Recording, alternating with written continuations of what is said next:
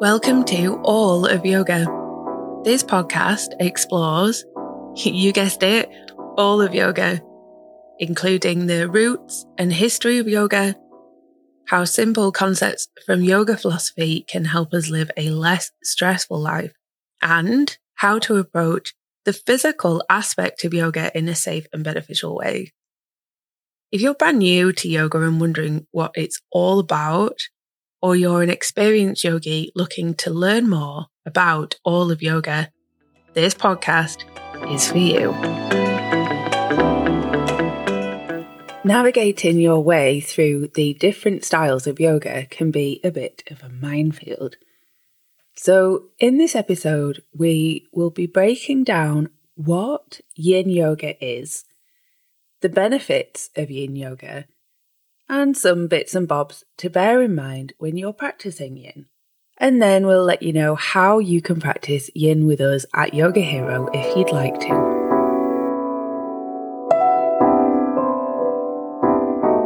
Yin yoga is, in essence, a slow, passive style of yoga that's all about letting go.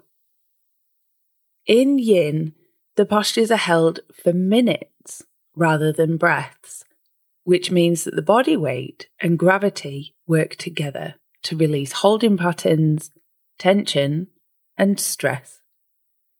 This style of practicing isn't necessarily easy, although yin yoga is great for beginners to yoga, as there's plenty of time for you to get into each pose. Because of the nature of holding the poses for longer, the poses are usually seated or lying down, so you won't find yourself in a plank or in a challenging standing pose for a couple of minutes. Phew. This is because rather than targeting the muscles like a flow or an Ashtanga class does, yin yoga targets the connective tissues. You may have heard about people talk about connective tissue or fascia recently. It does seem to be becoming much more well known about. Connective tissue connects, protects, and supports the body. I'll say that again. Connective tissue connects, protects, and supports the body. The entire body. There's a body stocking of connective tissue that sits just underneath the skin. There's connective tissue surrounding all our bones, nerves, blood vessels, muscles, organs, lymph nodes. Basically, everything in the human body is connected, protected, and supported by connective tissue. And here is the really important thing. It's all connected.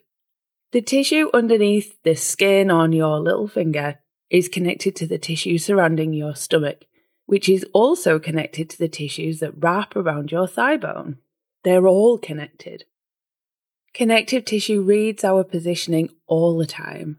It does this because it wants to help us save energy, to save calories. Remember a few podcast episodes ago, episode 4, The Thing About Thoughts, where we talked about how our brain is very similar to that of our Paleolithic ancestors. Well, one of the hangovers of that is that our brain thinks that energy, calories, are scarce and it's always trying to save energy. One of the ways is by using muscles as little as possible.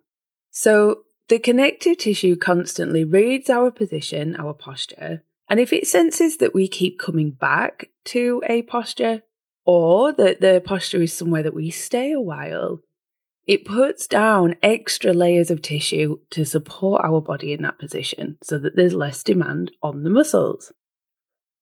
So, what does that mean in real life? Well, something we might return to time after time could be a golf swing, or a tennis serve, or a running stride, or having a handbag always on the same shoulder. Repeated actions. And a position that we stay in a while, like sitting at a desk. It's really common to think that the hip flexors, the muscles running up the front of the hips, are tight from desk work, and that could well be true. But it's likely that the connective tissue has got involved to help the hips stay in that seated position. There's one other thing to mention here. If you If it's safe, please be safe.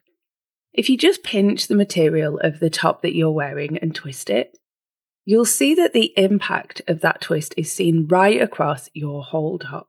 If you pinch and twist it down by your right hip, you'll see the pulling even up to the left shoulder.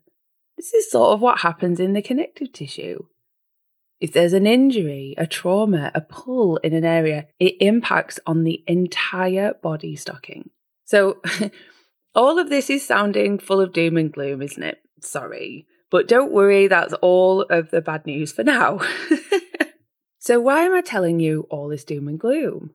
Because yin is such an incredible way to reset the connective tissue, to release the binds that have formed to help you hold a posture or in response to an injury. Yin is an incredible way to free up movement, to release tension and stress. There is so much more to be said on this. More on why hyaluronic acid is so important, on how the connective tissue is a way that the body communicates with itself, on why yin and hydration are related, and so much more. Which is why we have our super popular 50-hour yin yoga training, which is open to people who are passionate about yin, who want to learn more, as well as yoga teachers. So how does yin help solve all this doom and gloom? Well, if you put your body into a yin pose and hold it for a few minutes, the connective tissue reads this new pose, this new load, and allows the breaking of fibers that were built up to help you stay in a different position. So let's say you lie on your back with the soles of your feet together, knees wide, so that your legs form a diamond shape. The body reads this and wants to make space down the inner thighs, a place where tension is really common. And so the binds down the inner thighs start to break to make space. This sounds painful, but it isn't. Well, it shouldn't be, but it probably is full of sensation. Sensation is something that we'll talk about soon. So that's how yin helps to release tension, and invariably, as we feel the tension leaving the body, that initiates the calming of the stress response, so decreasing stress and promoting relaxation. Yin is an incredible reset. Yin is often thought of as a complement to a more yang style of practice like vinyasa or ashtanga, and of course that's true, but in many ways, yin is a complement to life. Think about it. When was the last time you paused for 3, 4, 5 minutes and did nothing, yet still, in inverted commas, achieved something? This is what yin allows and encourages. Time to be with yourself, to listen to your body, to let go of things that have been going round and round and round your head with no resolution, to let go of stress.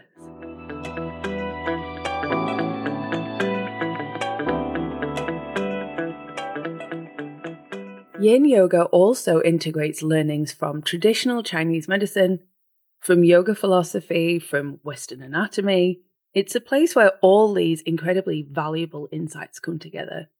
So if you are keen to learn more, do check out our yin yoga training. And remember, it's not just for yoga teachers. We've had physiotherapists, massage therapists, social workers, counselors, body workers, and so many more professions and interests get an incredible amount from this training in the past.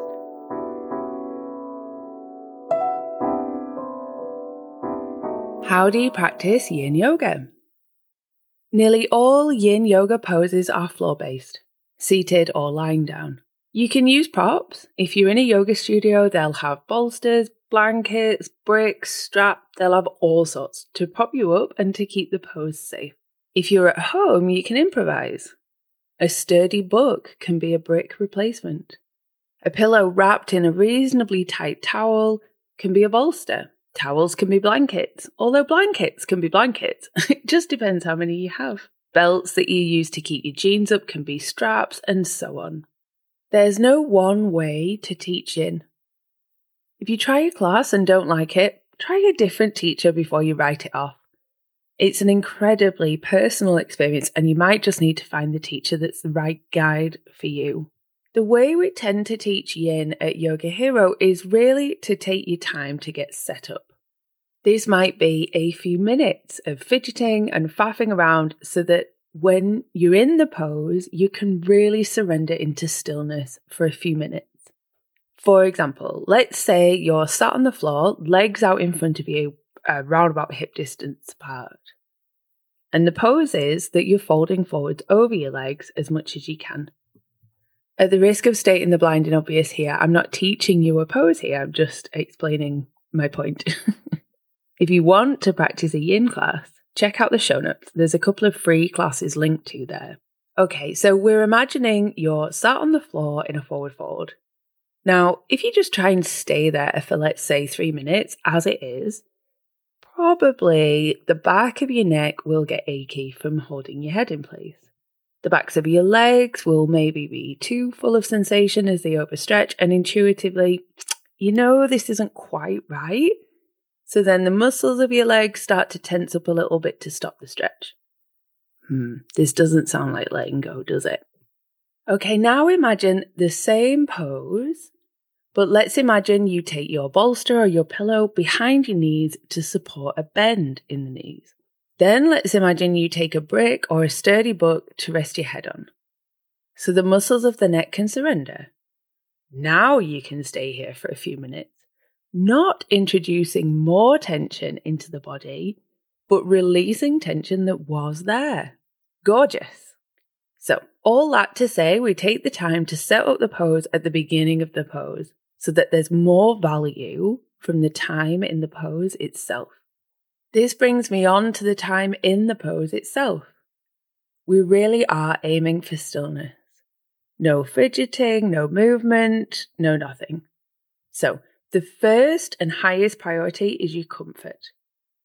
If you're experiencing anything that you would describe as pain, let's err on the side of caution. You'll move mindfully to remove this pain, to remove this discomfort. However, as you practice yin and yoga more generally, you'll be able to discern between what's pain, bad, and what's a strong sensation indicating positive change, good. But until you know for sure, let's err on the side of caution.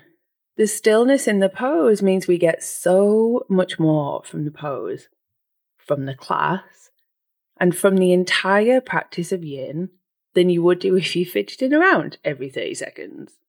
So we've set up the pose, we've got the props, and now what? Now you're looking for your edge. What's the furthest you can be in this pose?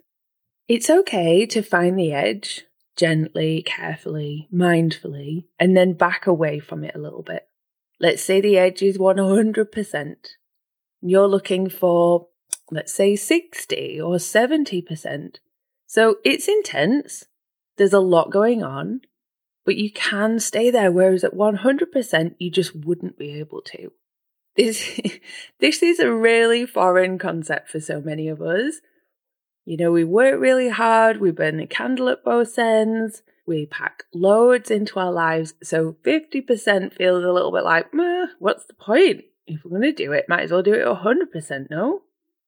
No. The point is the stillness and the time in the pose. This really is where the impact is. You won't get any stillness or time at 100% intensity. Okay, so now the pose is set up. We're at about 60 to 70% intensity. Then what? Then it's all down to your mental focus. If you've listened to episode 4, The Thing About Thoughts, you'll know that having a wandering, busy mind is part of being a human. But you'll also know that we're able to control where the focus goes. Yin is a great place to practice this. You can place your focus on your breath, focusing on making your breath as easy and as free as possible.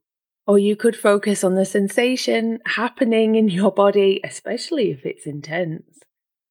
And then when you find yourself planning dinner or rehearsing a conversation with Fred that you need to have tomorrow, you bring your focus back to the present moment, to the breath or the sensation or something else. Again and again. as many times as you need to.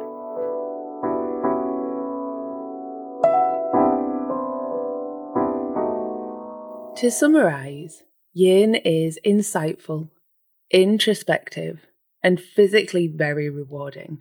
Find a teacher that you love, that you connect with and trust, and practice as often as you need to, whilst deeply listening to your body. If you'd like to practice with Yoga Hero, we'd love to welcome you. We have yin classes online and in our studio. All details are in the show notes. And if this episode has lit a fire and you just cannot wait to learn more, definitely check out our trainings at Yoga Hero. There's one in November 2022, and we run it again in May 2023. So lovely, yogis. I hope that's been useful and insightful. Go dive into our free class for a taster, and remember, we're here if you have any questions or need any help. Go and have a fabulous day, and remember, you're your own hero. See you next time.